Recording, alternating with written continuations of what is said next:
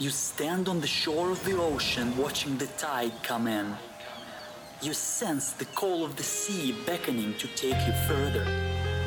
You step forward little by little, not knowing what to expect, but expecting more. You keep going as the ocean calls you to enter in to deeper waters.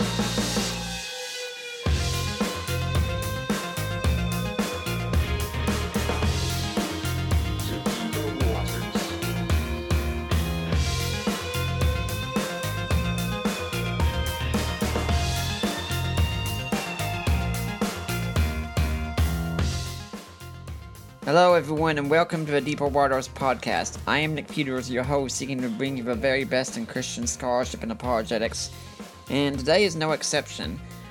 We're going back to the beginning again, discussing origins. And to do this, I brought on Dr. Douglas Jacoby. He's an international Bible teacher after serving as a minister on church staff for 20 years in London, Birmingham, Sydney, Stockholm, Philadelphia, Indianapolis, and Washington, D.C. He's worked as a freelance teacher and consultant. He's engaged in a number of debates with well-known atheists, imams, and rabbis. He's also an adjunct professor of theology at Lincoln Christian University. Since the late 90s, he's led annual tours of the Biblical World. With degrees from Drew, Harvard, and Duke, he's written over 30 books, recorded nearly 800 podcasts, and spoken over 100 universities and in over 500 cities in 126 nations around the world. He and his wife have 3 children, and his wife is Vicky, and they reside right here in the Atlanta area. We have to get together sometime. I'm sure we will, Nick. Thanks. So, if my audience doesn't know much about you, tell us a little bit about how you got to be doing what you're doing. You know, I had a lot of questions about the faith before I became a Christian, and it was in my late teens I got very excited. When I went to university, I think I was pretty ripe and receptive to the gospel. And I just kept studying to answer my own questions and to answer other people's questions, especially at university. So apologetics has been an important part of my life from before I became a Christian all the way up to today. And, you know, I have to say, as much as I'm looking for this conversation, there is one bone I usually have to pick with you. Why do you so often seem to win against me in words with friends? It drives me nuts sometimes. Oh, you beat me too, Nick. Yeah, you're one of my best competitors there. You're very focused. Okay, so let's talk some about origins. Now, some people might wonder that you and Paul Copan wrote this book together, but neither one of you are Old Testament scholars, from what I understand. Am I right? That's right. So Not why should we officially. listen to a non-Old Testament scholar, a pair of them, on what the Old Testament says?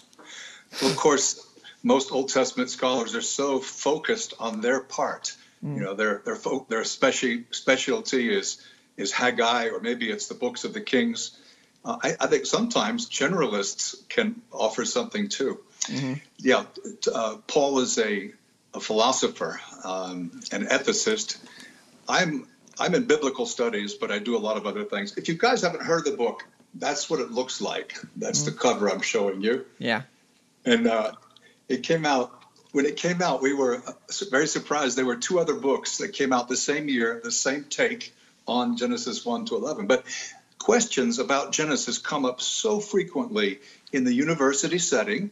Paul's a professor. I'm an adjunct professor, often on campuses, that we need resources to help us make it through those early chapters. Just within this past week, I think it was, I made a post on Facebook and saying, you know, people, Genesis is important and we need to study it, but please remember what is central for the Christian is the resurrection of Jesus, and that has to come first. It's amazing how many people went in an absolute panic over that post, as if I'd spread some dangerous heresy or something. Where, what about original sin? What about historical Adam? What about all these other things? Right. So many questions come from Genesis. I found that it's the first 11 chapters of the Bible and the last 22, that is the book of Revelation, where people have so many strong opinions. And I think Paul and I have a great interest in the beginning of the Bible as well. We're no different. So let's try and jump in because we've only got an hour here today. When you're looking at the first chapter alone, what's your take on this? Are you a young Earth creationist, old Earth creationist? What are you? No, you're talking about the first chapter of Genesis. Yes. Well, let me say first, where we stand doesn't really have to affect how we interpret those early chapters of Genesis, because our whole point is the best way to interpret them is against the background narrative that was circulating. The Egyptians, Babylonians, Hittites, Sumerians, and so forth. Now, Paul and I think we both land in the same place when it comes to the age of the earth, and even when it comes to how God did it. So I'm not ashamed. I'm what you would call an evolutionary creationist. Yeah, there's some people that's, I think most evangelicals these days are okay with an ancient universe, probably a universe that had to be billions of years old for everything to get in line with the elements and the planets and everything. And then people these days are very open to an ancient Earth. I don't often meet people who think the Earth is only a few thousand years old. So we accept cosmic evolution. We accept geological evolution. We used to be one continent, and now we're many. It's a different world than in the time of the dinosaurs. And I guess the current frontier is biological. But again, this is not essential for our book. Our book is not trying to steer people in the direction of one kind of creationism or another, as long as we believe in the creation. Yeah.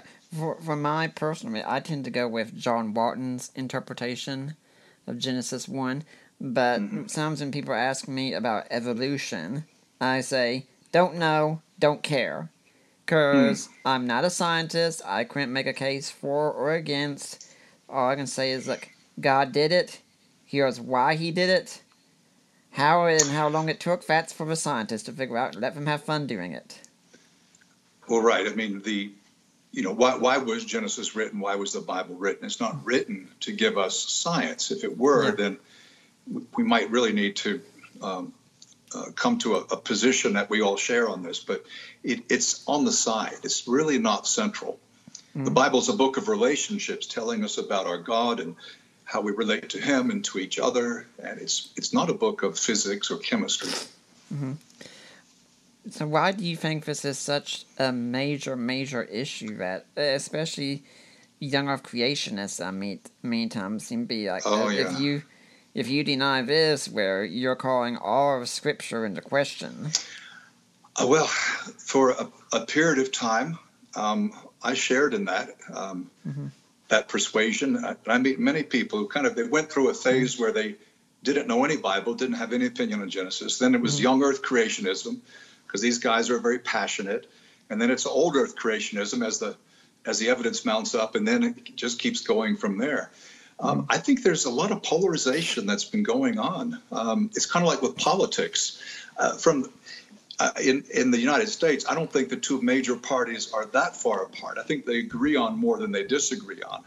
But some people want there to be tension and polarization. So I think some of it just stirring up, just whipping up a frenzy.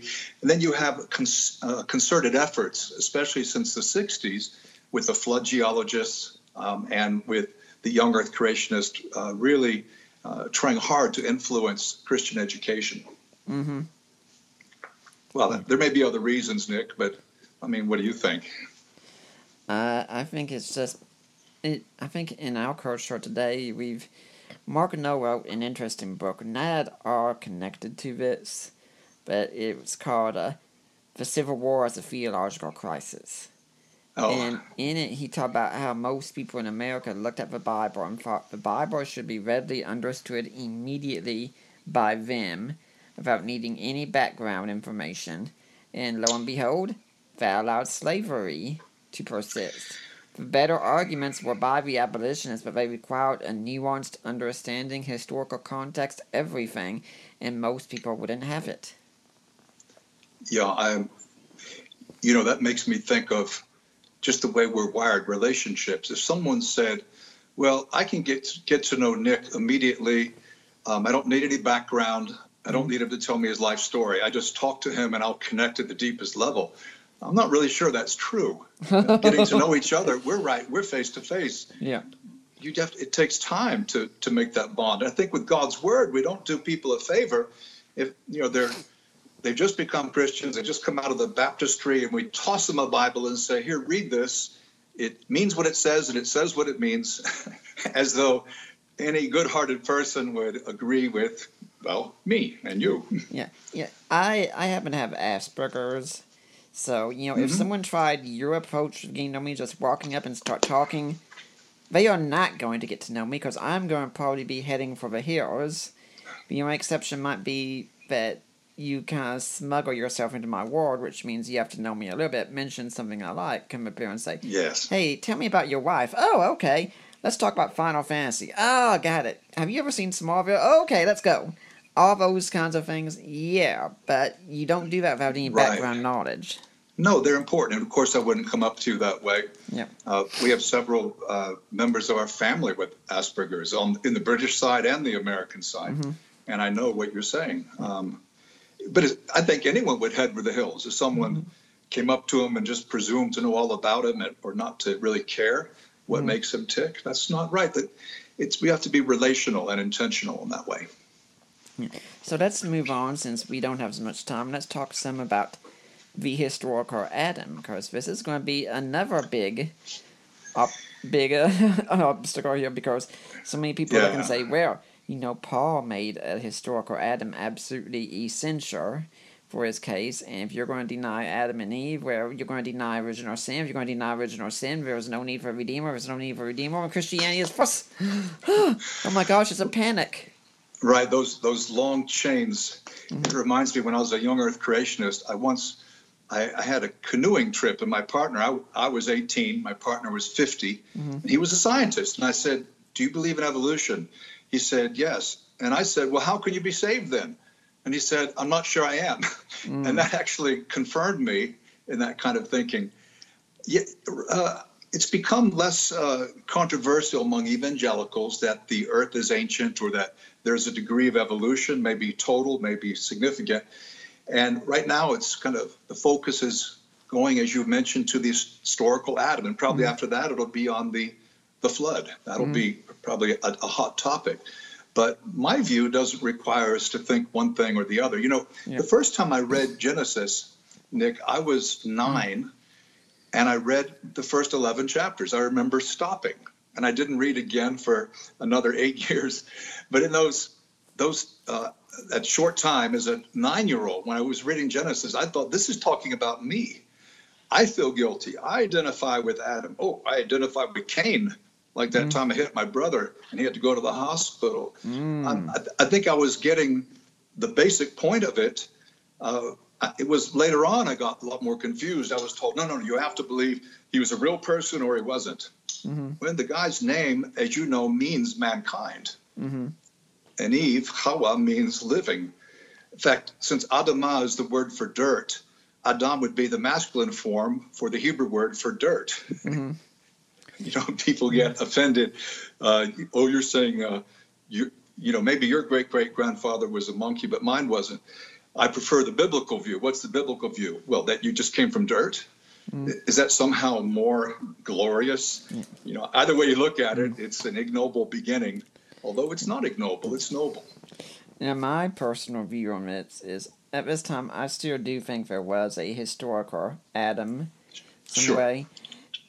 Whether they were he and his wife Eve were the only people on Earth at the time, I'm skeptical of that one a bit. I think the text is very open, especially when you ask where Cain got his wife.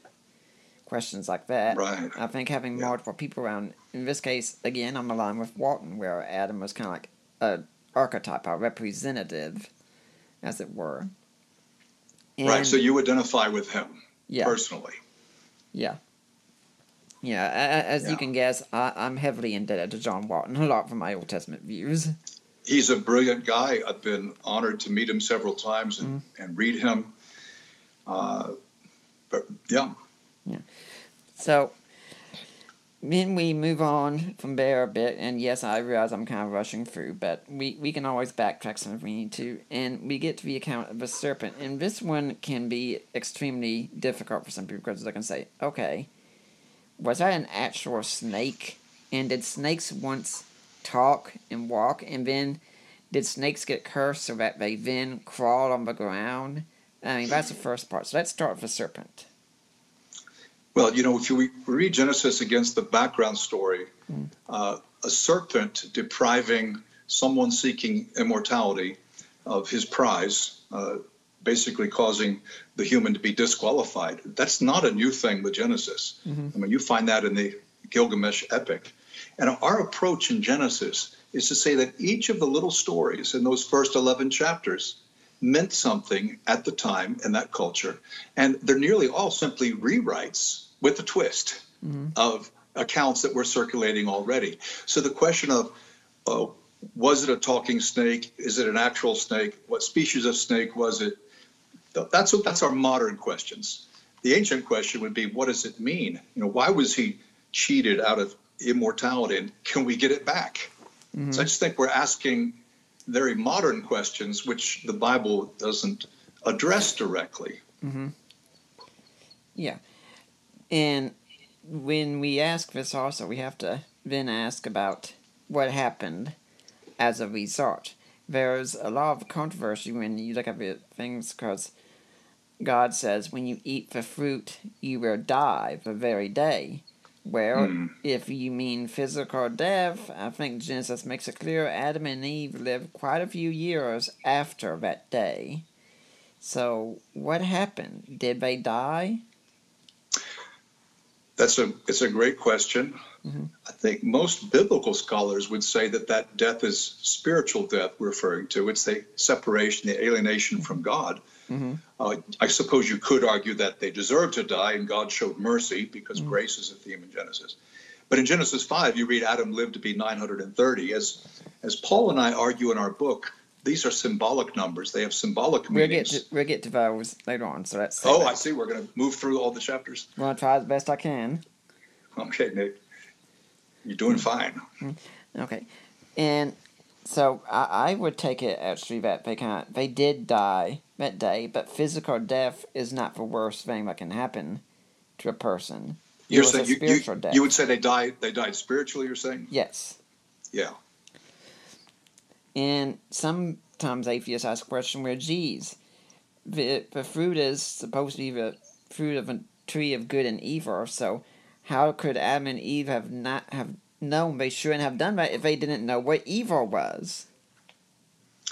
Right. Well, there's knowing something's wrong, and then there's knowing from the inside, as a willing participant. I mean, I know adultery's wrong. I've never committed adultery. I don't need to commit adultery to understand it's wrong. So I have a knowledge of it on one level, but not the participatory or experiential level, if that makes sense.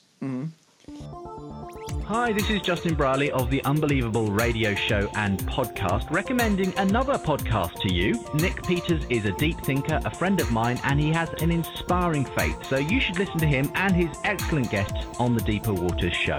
So keep going deeper and keep getting wetter, I guess. Blessings, Nick. Keep up the good work. I can remind everyone at this point you're listening to the Deeper Waters podcast. I got Dr. Douglas Jacoby here talking about his book they co-wrote, Origins, co-wrote with Paul Capan. But if you're here next week, we're going to have Dr. Robert McIver on. We're going to be talking about Jesus' memory in the Synoptic Gospels. Can we trust oral tradition in the New Testament? Okay, well, let's get back now to Dr. Jacoby. Okay, well, how about also this big question? Was there death in the world before the fall? Because, Paul says death came through sin. And so if you have even something like animal death, isn't that a problem? Doesn't that refute what Paul said? Yeah, in Romans 5, I don't think Paul's referring to physical death or physical life. I mean, for example, I think it's verse 19, he says that, death came to all men because all sin, but life comes to all men through Jesus. And that's not saying that people are physically dead and then they come to life in knowing Christ. It's a spiritual thing. If it's parallel, if Paul's parallel works out in the most parallel way possible, then these are spiritual life and death, not physical life and death. Yeah. And I often have to ask, one of the questions I like to ask people who come from this persuasion of, that there's being no death beforehand, no predation. I like to ask the question, okay, why do porcupines have quills? You understand what I'm asking about, I'm sure. Well, yeah, there's this idea that the world being good, God's creation being very good, meant that there was no death, nothing, there was no suffering of any kind for any species. That's something we're reading into the text. We do it at the other end. You have descriptions of the Messianic kingdom with, the wolf and the lamb and the child playing with the serpent. I take all of these as metaphor. I think when you literalize them, you end up making the text say less than it does, and we're asking again the wrong questions. Or as that great theologian Linus Van Pelt said, "The beagles and the bunny shall lie down together." That's a good one. I missed that somehow, but I love those Peanuts cartoons. And there's also actually that's a book, you can buy it on Amazon if you want to, but there's also a question of what kind of changes would have to be made, because the digestive system of a carnivore or an omnivore is vastly different from an herbivore.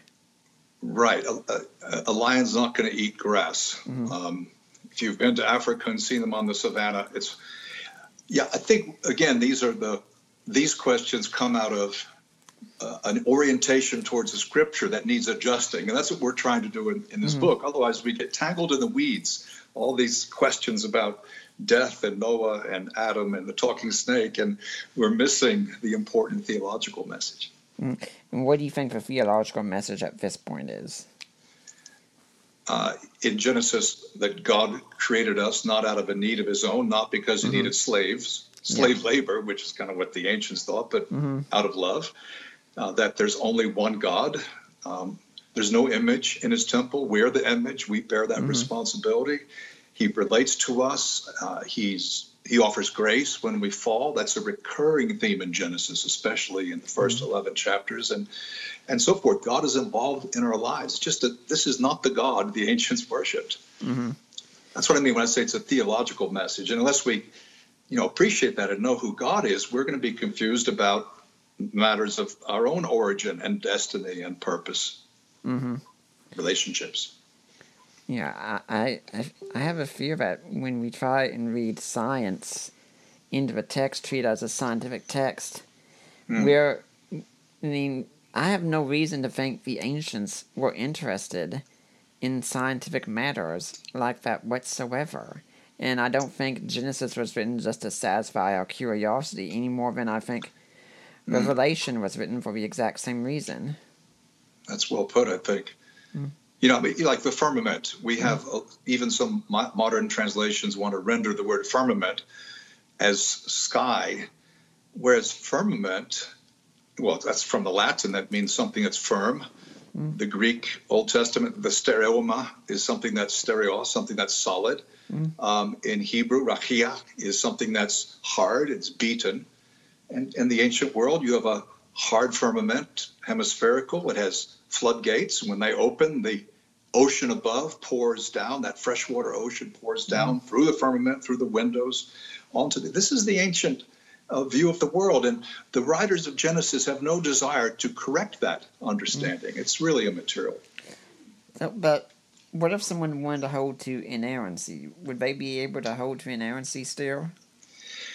Well, most of the definitions of inerrancy that are accepted among Bible believers are that the Bible does not err in the things that it affirms. And of course, the question is something incidental or does it affirm it? Like, is the Bible saying that the earth is flat? It's more like a circle than a sphere. Like Isaiah chapter 40, the Lord sits above the circle of the earth. There's no sphericity, it's only circularity. Well, is that poetical? Or maybe they actually believed it was that way, but it doesn't matter? Or maybe the earth is a circle. We have an usher in our church. I'm always teasing him. He's a flat earther. I'm sure you've run into this a little bit, but people can be intelligent. I said, well, listen, my friend, I've flown around the earth many times on a plane. What happens if I just keep going west? He said, well, you would be shot down by the fighter jets before you crashed into the firmament. But, conspiracy theories are very popular. Wow. I know there are flat earthers out there, but it's just, wow, Well, they're quoting the Bible. The sun goes around the earth in the Bible. It's not the earth going around the sun. So, if you're going to let them take the Bible in that very literalistic scientific way, then, well, they have a case. So don't complain if they use it to create an alternate science. Yeah. And when we talk about things the Bible affirms, let's remember, everyone, of course, that does indeed include the virgin birth, which I do affirm. Yeah, I affirm that as well. Though it's hard to prove that from Genesis. Okay, let's move on then to get to Genesis 4, Cain and Abel. And this one seems rather mild. I mean, people can accept what happens here, that sibling rivalry gets moved up to a whole new level, let's say. But where did Cain get his wife? Well, you mentioned earlier that it looks to you like there's society outside of Eden, outside where that first family was. And that is what the Bible seems to be saying. I'm not sure that's the point it's meaning to say, but there are three things that lead us there. First, it's Cain's fear that whoever finds him will put him to death for murder. And the literalist can only say, well, he means his mother and father. They must have been very big disciplinarians. Secondly, he got his wife. Thirdly, he builds a city. And to build a city just for his mother and father when no one else is on the earth, that doesn't work. Now listen, Nick, I know the literalist can say Genesis 5, 1 and 2 speak of Adam and Eve having further sons and daughters. And so you can have Cain marrying a sister or something. But again, I think we're barking up the wrong tree here. Yeah. And I think we could give a quick look at asking about the mark that was placed on him, because, the Mormon Church, for instance, says, well, that's when the black race came into being. Now, of course, there are two marks. There's the mark on Cain, whatever that was, to protect him, and that's Genesis 4. And then in Genesis 9, you have Canaan, that is the son of Ham, is cursed. And the mark, according to, the Book of Mormon is very clear. That's the curse of having dark skin. But if you're righteous, your skin will get lighter. But if you sin, it'll get darker. I mean, I've read the whole Book of Mormon. It's in there. Yeah, I've read it too. Yeah, chloroform in print, as Mark Twain said. That's right, chloroform in print. Not a gracious thing to say towards them, but it's hard. I find the Quran much easier. I found the Quran pretty hard to read as well. But, so what do you think the mark was? Well, the mark on Cain, or the mark, or whatever the punishment was in Genesis 9, that's the mark curse of Ham. On Cain, I don't know. I think the point is God is protecting him. And it's not like in the Scarlet Letter, Nathaniel Hawthorne has this letter A on, what's her name? Boy, it's been a long time since seventh grade. Yeah, Hester Prynne. So A for adultery. I think it's not to stigmatize him. It's protection. It's grace. So we see grace towards the couple, Adam and Eve, when they sin, grace towards Cain. We see grace towards the earth when everyone is guilty of the sin of violence. He spares a family, Genesis 6, 7, 8, 9, the flood, and so forth. But grace abounding. And it's not a New Testament thing. Grace is an Old Testament thing.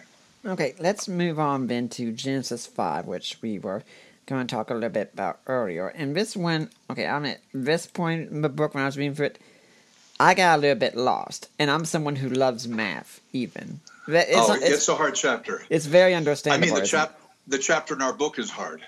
Yeah. That chapter in the Bible is hard, too.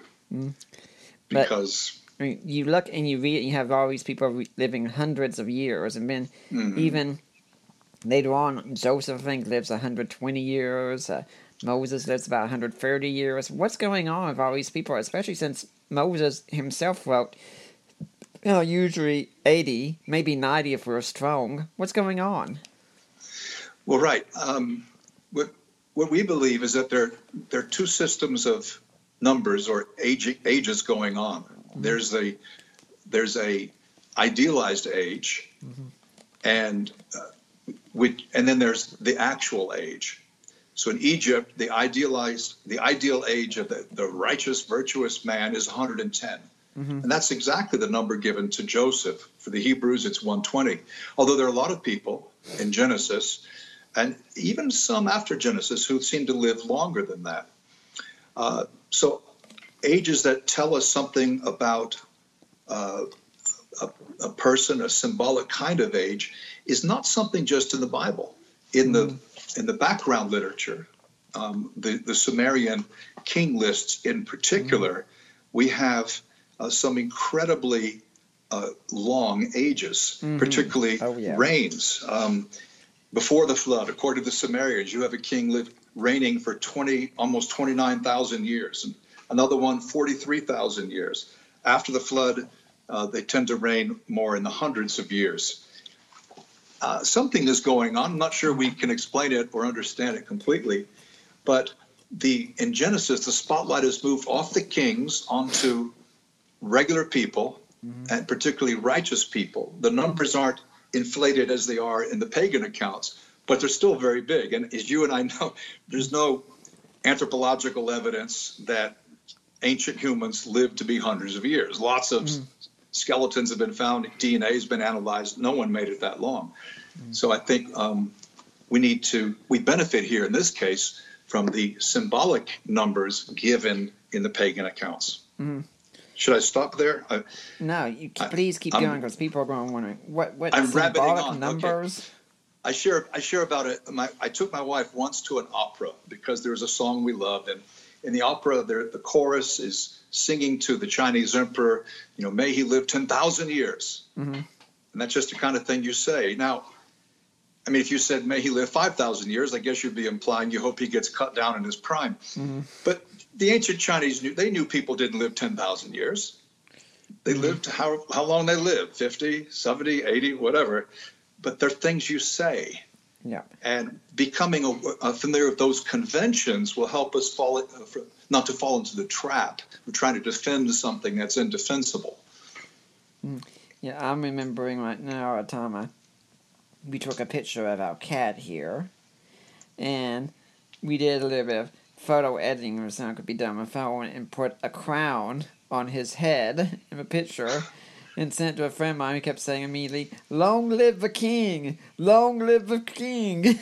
That is funny. But aren't cats queens? Yeah. I guess there are such thing as male cats. Yeah, we've got one. We love our cat. We love our dog. Okay, so what are these symbolic numbers? I mean, people wouldn't make much sense that one. What can you tell my audience so that they can understand this better?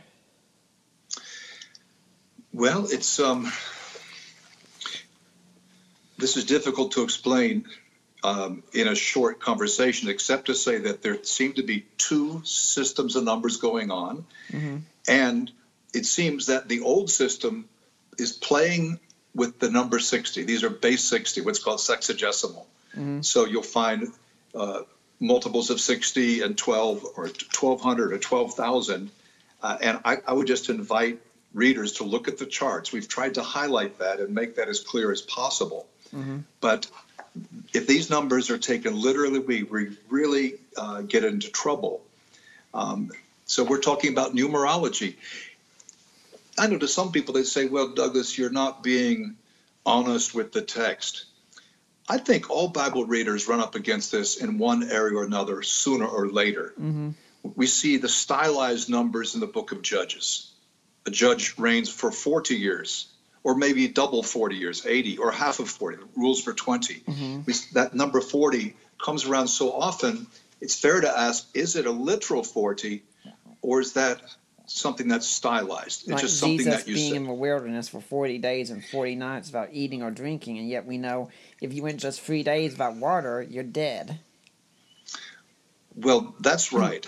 Now, it seems like it was a long fast, but if he was there 50 days or 36 days, I wouldn't accuse the gospel writers of deceit. Yeah. But, is it a literal 40 days? I think so. I need a reason if I'm not going to take it literally. Mm. But in the case of the ages, we have multiple reasons, because we have the pagan background. We've got the paleoanthropological evidence, the skeletal evidence of ancient humans. And we have, it seems like something's going on. You have the ages that are almost 1,000, and then they come down to the low hundreds. Something is going on. Something has changed. And I think the Genesis writer is telling us that there's a move away from that primeval time when everything was grand. It got worse and worse, and these are some of the consequences. We're even farther away from immortality. Mm-hmm.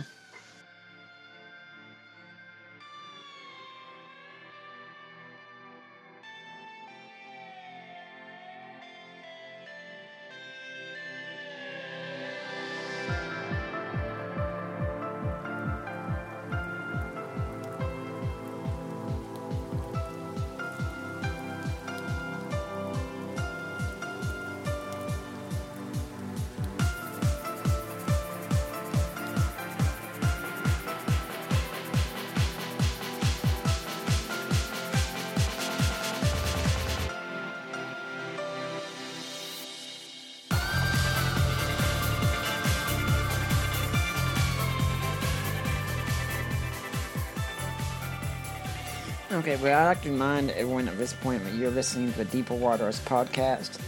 Everything we do is done through the support of people just like you, listening to the show, appreciating what we do.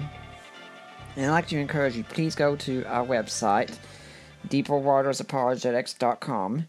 There's a link on the side to help support the work of Deeper Waters Christian Ministries. You click that link, you get taken into the ministry of risen Jesus. You're still at the right place. Those are my in-laws, Mike and Debbie Lacona.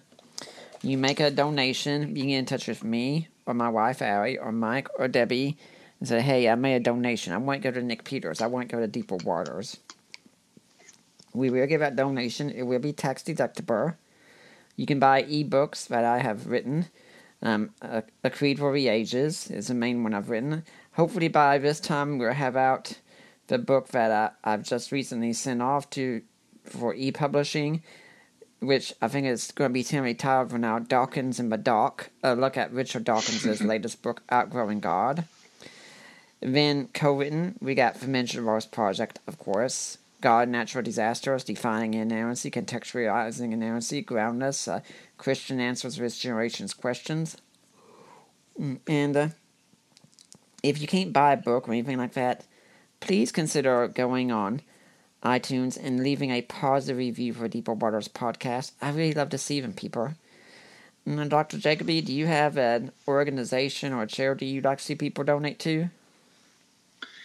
Well, people are always welcome to donate. My International Bible Teaching Ministry, it's just called IBTM. That's the legal name for it. But if they feel good about my ministry, it's good to visit the website. It's douglasjacoby.com. It's a good 10,000 pages. It's a very dynamic site. It keeps getting more. I have nearly 1,000 audio lessons and podcasts. I've got, eventually we'll hit 2,000 Q&As, but there's a lot there.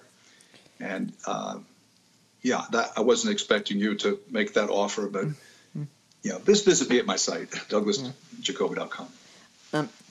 Do you have anything on your site, since we were just talking about all these years, any charts on your site for that so that people can look it up if they want to?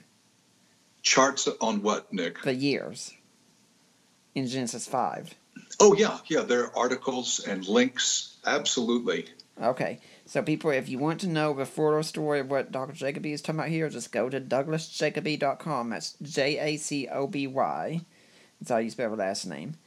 Now, let's move on to the next chapter. Even before we get to the flood, there's something very interesting in this passage about the sons of God were on the earth at the time. Yes. Who are the sons of God? Well, I think we leave it open in our book, but they're there are at least three very common views. One is that the angel, sons of God. Sometimes the sons of God seem to be human rulers, as in the Psalms. I think it's Psalm 82. Others would say sons of God are the godly lineage of Seth, intermarrying with the wicked lineage of Cain. That was a view that Augustine made popular around the year 400. Michael Heiser, in his book, The Unseen Realm, which I just read last month, has the sons of God as semi-divine beings, of members of God's council who are in charge of certain geographical, political areas. I'm still weighing that. Paul and I aren't sure on that one. I did talk to Paul about that. But I think the way it's being portrayed is the way all the ancient gods were portrayed. They have a council. And in their count, the god addresses the council. So somehow there's a crossing of a barrier, a border, a boundary that should not have happened. And in the ancient world, there are multiple stories where divine or angelic beings lust after humans, usually women, and then they have sex, they procreate, and then their offspring are giants. Well, I know in the Hebrew Bible it says Nephilim, which is literally the fallen ones. But in the Greek Old Testament, which the Jews translate, that's what I study every day. There it says gigantes, it says giants. And that is the way most Christians and Jews the last 2,000 to 3,000 years have understood the Nephilim to be these offspring of the sons of God and daughters of men. Yeah, Michael Heiser has been on our show twice before. The most recent time he was talking about his newest book that he's written about Stranger Things in Christianity. Definitely had to get that one in. I only know the Stranger Things on Netflix. Yes. One of my kids showed that to me. That's for one. He's a big fan of it. So let's go on to the flood here. And once again, this is one of the things that, if you do not take the flood as being global and covering the whole world, where you are denying Scripture. Right. Of course, a lot of God-fearing men and women believe the flood was local, like a river flood or the Black Sea flood or something larger. If we look at the shape of the earth in Genesis, in fact, in the Old Testament and the New Testament, the earth is more or less flat. It has mountains, but it's not spherical. And so a flood would have to cover the whole earth. It would cover the whole thing because, it's like a room. I'm in my office right now in Atlanta looking out at all the trees. But we've never flooded here, but if it flooded, it would flood everywhere because it's completely even and flat. So that issue of what was the extent of the flood, I think is, we're not being totally fair unless we respect what they thought about the shape of the earth. But the idea was to clean the earth, to give it a new beginning, not just to give it a sponge bath or a little bit of a clean here and there. So depending on how we take that, it looks like it's a global thing. Now, of course, in the pagan accounts, the flood was sent because the humans were disturbing the gods' sleep. Yep. The humans were just too noisy. They're proliferating, so they send the flood to drown them. But it kind of backfires because the floodwaters are rising up. The gods themselves are afraid. They're pressed up against the edge of the firmament, thinking they're going to drown. And they're very anxious and, of course, deprived of sacrifice until the humans come out of the craft and give them a sacrifice. So many, to people who've studied this like you and many others, these may not be new thoughts, but probably to most Bible readers, these are. They're saying, what? I didn't hear that in Sunday school. Yeah, I remember hearing about how they would, when the offering came, that the gods swarmed around it like flies. Right, like flies. And that's just when I think that was the Babylonian account. It was only a 2-week flood. In the Bible, the flood is about a year long. So are you telling me that the ark being built in Kentucky could be missing the point? It could be missing the point. You mentioned our friend John Walton, who's arguing persuasively that the ark was probably made of reeds or rushes. And so the shape is all wrong, for one thing. And of course, the Mormons have the Garden of Eden being in Missouri. You just mentioned Kentucky. Great people in Kentucky and Missouri, but I think they're missing the whole point. And there's a similar project you may have heard of in the Netherlands. No, I haven't. In Holland, there's an ark as well. Because these things, they fascinate us as adults and as children. But we missed the whole point. Why did he send the flood? Well, because of sin. Because there was no way to. We had to start over. It was the only hope for mankind, and particularly the sin of violence. In our society, in America, we're fairly inured to that. Movies get a strict rating if there's a lot of sex in them. When I lived in Sweden, it was the other way around. They let the sexual stuff slip. But if there was violence in there, I mean, the movie really got a high rating. I saw Cape Fear, Robert De Niro version of Cape Fear when we lived in Sweden, and it was missing about 20 minutes. The censors took it out. What I'm saying is that on this side of the world, we're desensitized. But the Bible says God takes violence very seriously, and that was probably the worst sin, and that's what triggers the flood. I've actually never seen Cape Fear, so I have no idea what you're talking about with that. Oh, okay. It's one of those lawyer puts a guy in prison, the guy bides his time. When he's released, he comes back for revenge. Familiar theme. Yeah. A little dark. Yeah. One of my favorite movies growing up, and still a favorite one of mine, I'm sure would have been censored heavily. That'd be the Matrix trilogy, especially. The third one wasn't so good, but the rest of them were pretty awesome. Yeah, the second one was good. The first one was amazing. I'll confess to you, I've seen it 6 or 7 times. The last time was last month. Okay. But with the Matrix, you destroy it if you start objecting on scientific grounds. It's the version of reality it gives to us that actually there's some correspondences with the Bible in there, as you know. Okay, let's talk briefly then about the mark of Canaan. I mean, first off, when Noah gets uncovered, the Bible could be very euphemistic at this point, couldn't it? Yeah, probably so. What's going on in the passage? Well, in Genesis 9, the Ham sees his father who's drunk, apparently for the first time. And there's something about it that excites him. He comes out, he tells his brothers, hey, father is naked. And they have respect and modesty. They walk in backwards holding a cover of some kind, and they cover up the nakedness of their father. We're not told what Ham did, but it looks like he did or thought or said something perverse. And as a result, when Noah is sober, he curses Ham's life by cursing his progeny. So he has the son Canaan. Now, what's going on here?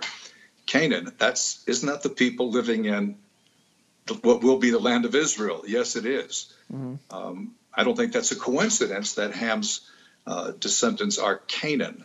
Now, even in the time of Abraham, in like Genesis 15, I think it's verse 16, it says the sin of those people had not reached its full measure. It was still going to be hundreds of years before God would commission the Israelites under Joshua to clean up and clear out Canaan.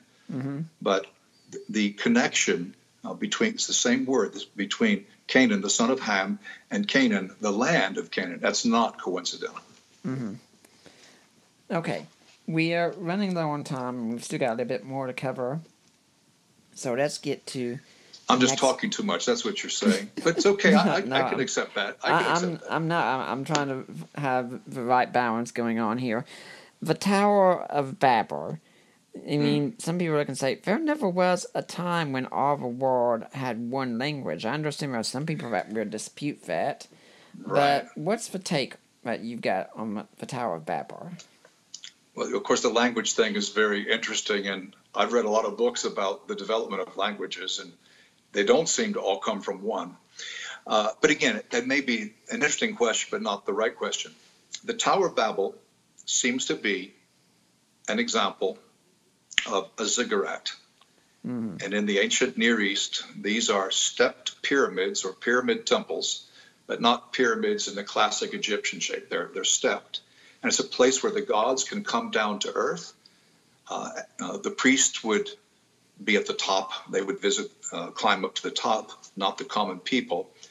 And this is a way that the priesthood would be able to not only make predictions based on the stars, but claim inspiration from the gods, and they would rule the people. Dozens of ziggurats have been discovered in the ancient Near East. The great ziggurat of Ur is probably the most famous. So I think it's in the story, there's irony, and it verges on sarcasm. God says to his council, we notice there's something going on down there on the earth. They're looking way down, and it's like just a little bump. So they come down to the surface, and they see, isn't that cute? They're building a tower. Yeah, and the whole thing is, this is a tower that's supposed to give him all the way up to heaven, and then when heaven's going to... I think I see something down there. Right. So there's a kind of mockery, which we find in many chapters of the Bible, like in Job or in 1 Kings 18 with Elijah and the Baal worshippers. And so people are trying to make a name for themselves and not lose power. And this is another example of God's grace. In Genesis 1-11, it's the last major example of God's grace before the call of Abraham. He protects mankind from itself by striking them so that they no longer understand each other. They're talking past each other, and they separate. So much for the putting faith in technology. These were bricks that were specially prepared, and something that to us seems very tall, of course, to God, not that tall, not that impressive. Yeah. Some people like to look at the text and say, well, this is a God who doesn't know what's going on. He's not omniscient. He has to go check things out, and really it's God just poking fun at the people. Yeah. He does know. It's like in the garden, he says to Adam, where are you? And then he says in chapter 4, when Cain kills Abel, he says to Cain, where's your brother? These are not questions for God's knowledge. These are things to make us think. They're simply questions for us to answer. So that's what you're referring to, I think. Yeah. So what was the punishment there when the languages were divided then? When was this the first time or what? Well, it's the only time we read about it in Genesis, and people go in different directions. You have these 70 or so nations and 70 or so languages, and they go in different directions. And from one of those, God will call one man, Abraham. He's mentioned later in the book, and later in that chapter, and he's going to be a dominant character from especially chapter 12 to 25 or so. So now, this book here, I mean, naturally, it's a sad case that you wrote, that you all didn't write the book, and then everyone me said, oh, okay, now we know what happened, and we all beat our swords into plowshares, and we all came together and sang Kumbaya, and we were very happy from that point on. How should we handle our disagreements still amongst ourselves as Christians on origins? Even, I mean, because, there are people who are going to disagree with your book, you're going to disagree with ours. How should we better handle these? Well, we should handle these with grace and with respect. These are not matters of salvation. Of course, Genesis speaks of salvation, but I mean, your understanding of the flood or the shape of the ark or who the first human was has nothing to do with your salvation or anyone else's, and we should never make that an issue of fellowship. But some churches do.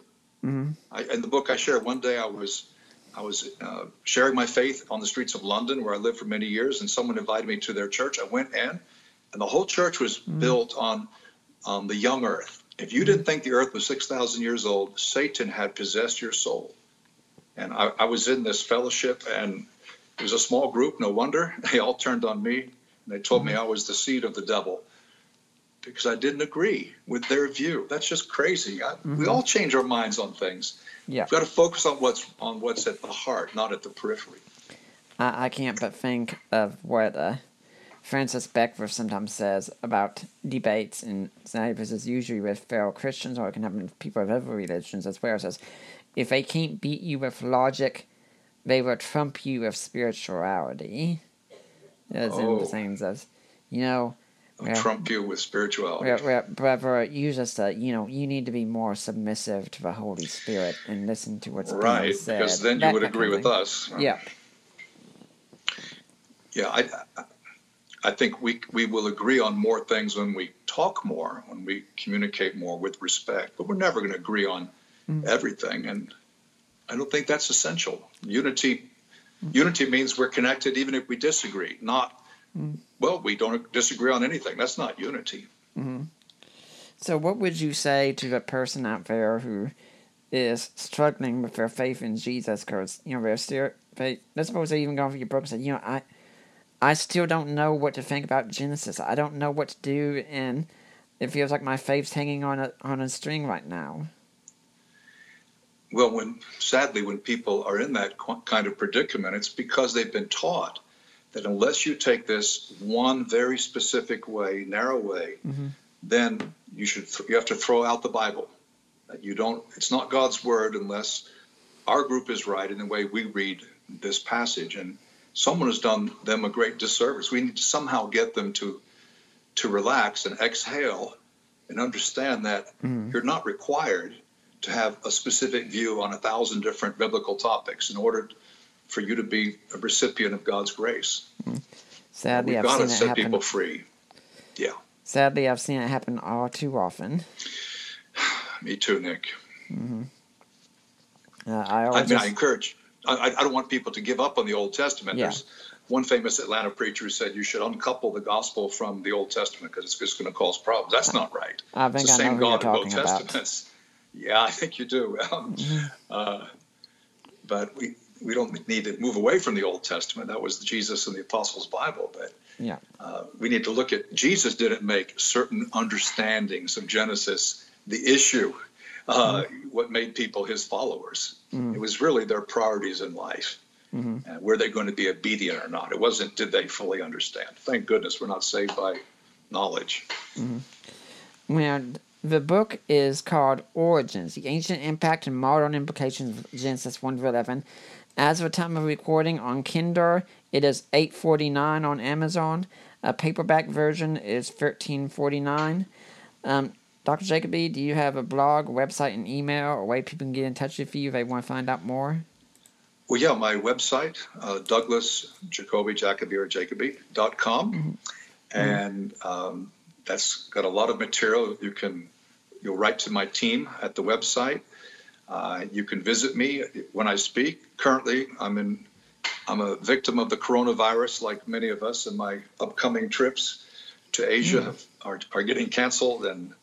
But I love meeting people in face to face. Okay, you don't have it yourself, right? Well, I don't know because I've not been tested, but I feel pretty good, even though I'm at the at-risk stage. You can tell from the white color of my beard.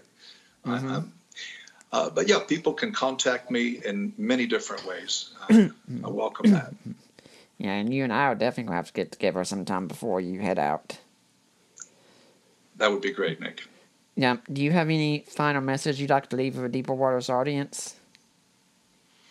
Well, it's probably a message that you're constantly trying to get out yourself, which is to have open minds, not too open to anything and everything, but have open minds that we can recognize truth and fasten on the things that really matter, and so that we can understand God's word better and know the Lord better. That's very much the focus of my ministry, is to make people think about their faith. It's not to make them agree with me, although we may end up agreeing on some very important things, but no, there's just too much to know. And I hope that you've mentioned some books, I've mentioned some books. I think people who are attracted to podcasts like yours, they're people who love books, but we need to be especially people of the book, the Bible itself. And whatever good habits we can get into, if you've never finished the Bible, please finish it. If you have not read it disciplinedly, read it every year. But the rest of my life, it doesn't matter how long I live. I'm really just scratching the surface, but it's so exciting, and I still love learning, and I hope that our listeners will too. Well, I'd like to thank you for coming on. Hopefully we'll see you back here again sometime. You're very welcome, Nick. Thank you. And I'd like to remind everyone that next week on the show, we're going to have Dr. Robert McIver on, talking about Jesus' memory of synoptic gospels or tradition? Can we trust it? For now, I am Nick Peters. I affirm the virgin birth, and I am signing off.